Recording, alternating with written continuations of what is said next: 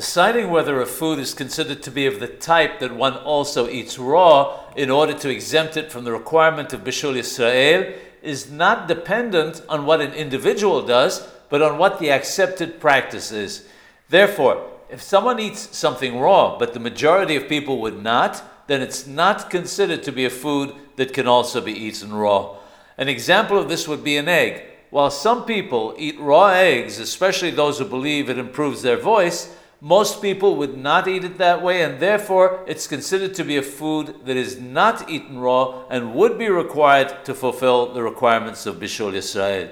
The converse is also true.